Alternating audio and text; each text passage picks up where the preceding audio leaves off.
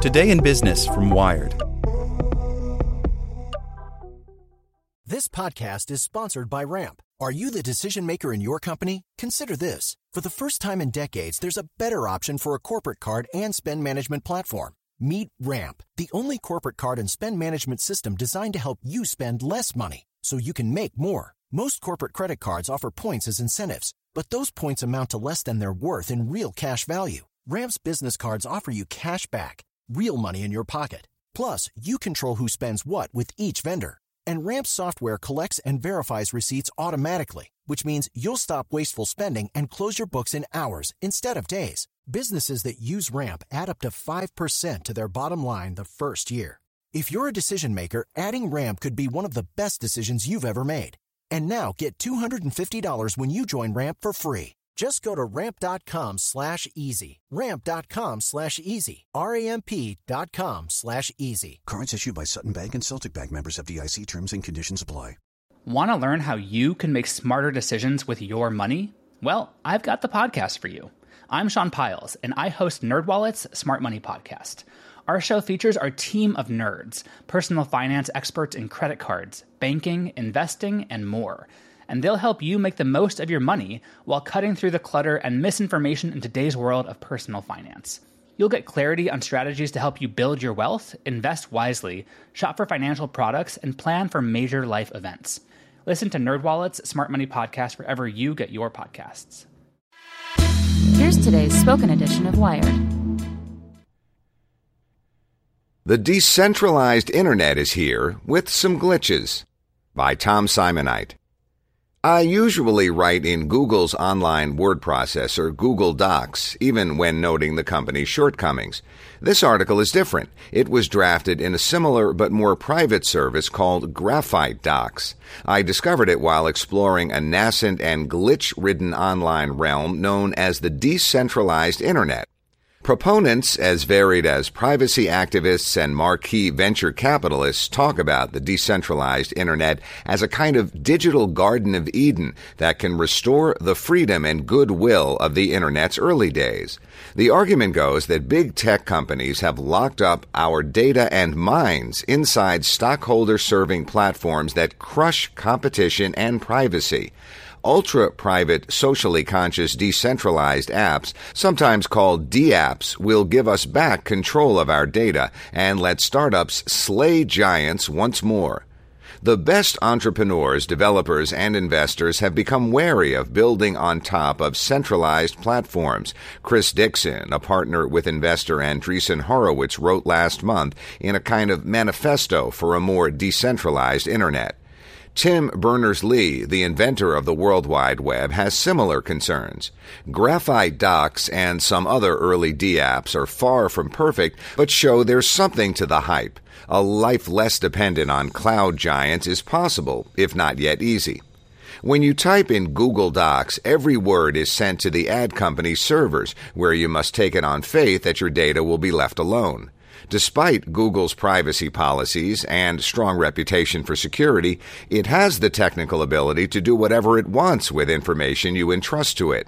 When I tapped these sentences into Graphite Docs, they received a higher level of protection. I could still access and edit my document from different computers and even invite collaborators because it was backed up online as I worked. But the data was stored in an encrypted form on a network of computers unable to read my data.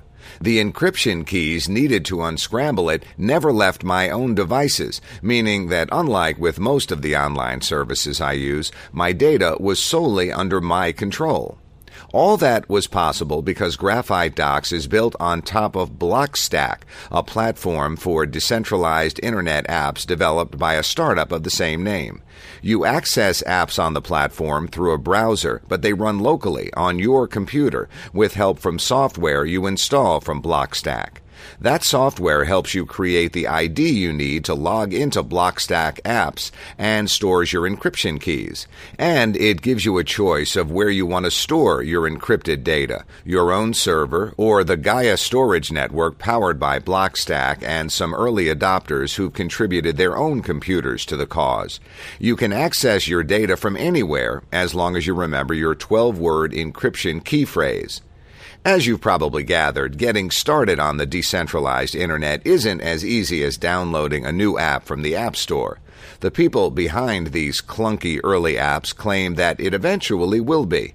They argue cryptocurrencies like Bitcoin, powered by many computers around the globe, and the data stores of a similar design known as blockchains show that robust, secure infrastructure doesn't need central authorities or servers. We're working to build a new internet, and the end goal is everyone you know is on it every single day, says Blockstack co-founder Ryan Shea. For a computing platform to become that ubiquitous, it must attract two kinds of people: developers to build new apps and services, and users. Decentralized apps and services are already appearing, aimed at both audiences. Several groups are working on alternatives to cloud storage providers like Amazon. When I uploaded photos to a service called Storj, for example, STORJ, they were chopped up, encrypted, and distributed among a network of computers owned by strangers who'd volunteered storage space on their systems in return for fees paid in cryptocurrency. You may know the basic idea from fictional startup Pied Piper in the sitcom Silicon Valley, but it works, albeit in my experience slowly and not always reliably. Many decentralized internet projects are, like Graphite Docs, pitched as more private versions of existing products. The service, which offers spreadsheets as well as documents, was founded by developer and writer Justin Hunter, who plans to make money by offering an enterprise version to organizations that value privacy. Another project, Open Bazaar, is something like a decentralized eBay.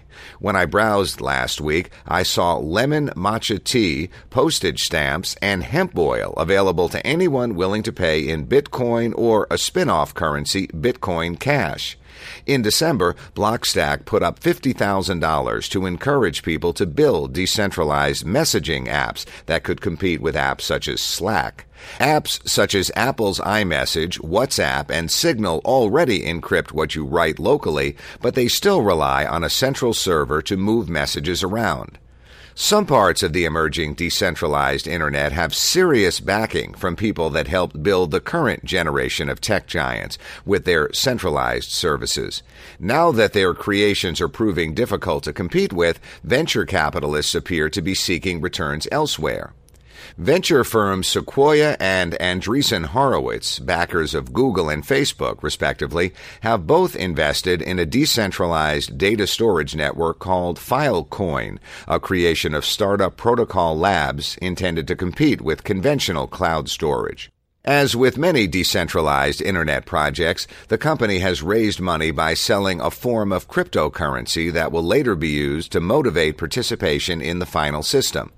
Blockstack, a public benefit corporation, recently raised $50 million in the same way, adding to the more than $5 million in venture funding it has received from investors including Union Square Ventures, an early backer of Twitter. Despite that blue-chip backing, the decentralized internet remains a niche interest closely aligned with the idiosyncratic world of cryptocurrencies, and it shows. When I visited DTube, billed as a decentralized variant of YouTube, the trending videos were predominantly male vloggers opining on topics including Bitcoin trading and the need to dissolve the U.S. government. Videos were sometimes very slow to load, but they weren't interrupted or obscured by ads, and I didn't have to wonder if watching an interview with conspiracy theorist G. Edward Griffin would be cataloged by an ad profiling algorithm and haunt me later. Users can tip video creators with the cryptocurrency Steam, and popular videos can bring in hundreds of dollars worth.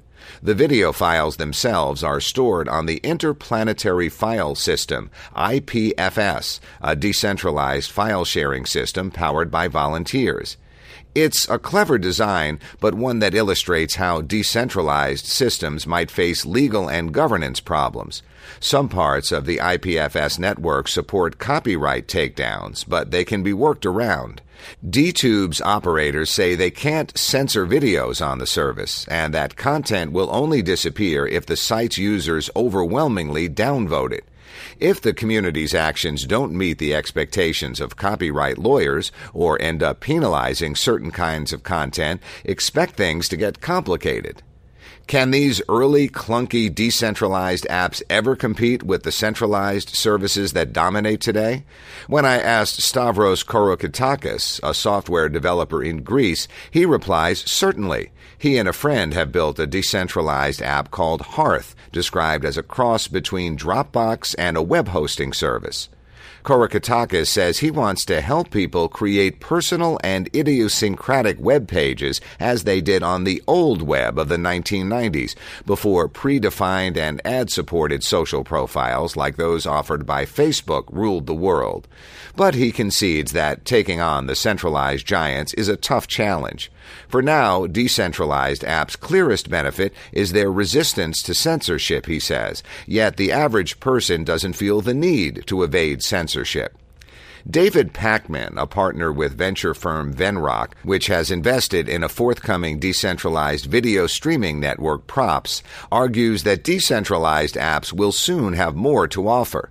New platforms begin by trying to emulate old ones, but take off when people create new services that were previously unimaginable, he says. It's a convenient way to avoid being pinned down on just what the decentralized web will be good for. It's also true. The creators of the Apple II did not predict the success of the first spreadsheet, VisiCalc, the killer app which helped establish the utility of PCs in workplaces. The DoD-backed academics who laid the foundations of the Internet didn't foresee or build Facebook. Finding the killer apps of the decentralized Internet will take more time, people, and money than have been thrown at the problem so far. Pachman says that societal attitudes to power and big tech companies appear to be in the right place to deliver them. There's massive distrust in centralized everything, he says. We don't trust the government, don't go to church or synagogue, don't trust banks, and now we no longer trust tech companies. Want to learn how you can make smarter decisions with your money? Well, I've got the podcast for you. I'm Sean Piles, and I host NerdWallet's Smart Money Podcast. Our show features our team of nerds, personal finance experts in credit cards, banking, investing, and more. And they'll help you make the most of your money while cutting through the clutter and misinformation in today's world of personal finance. You'll get clarity on strategies to help you build your wealth, invest wisely, shop for financial products, and plan for major life events.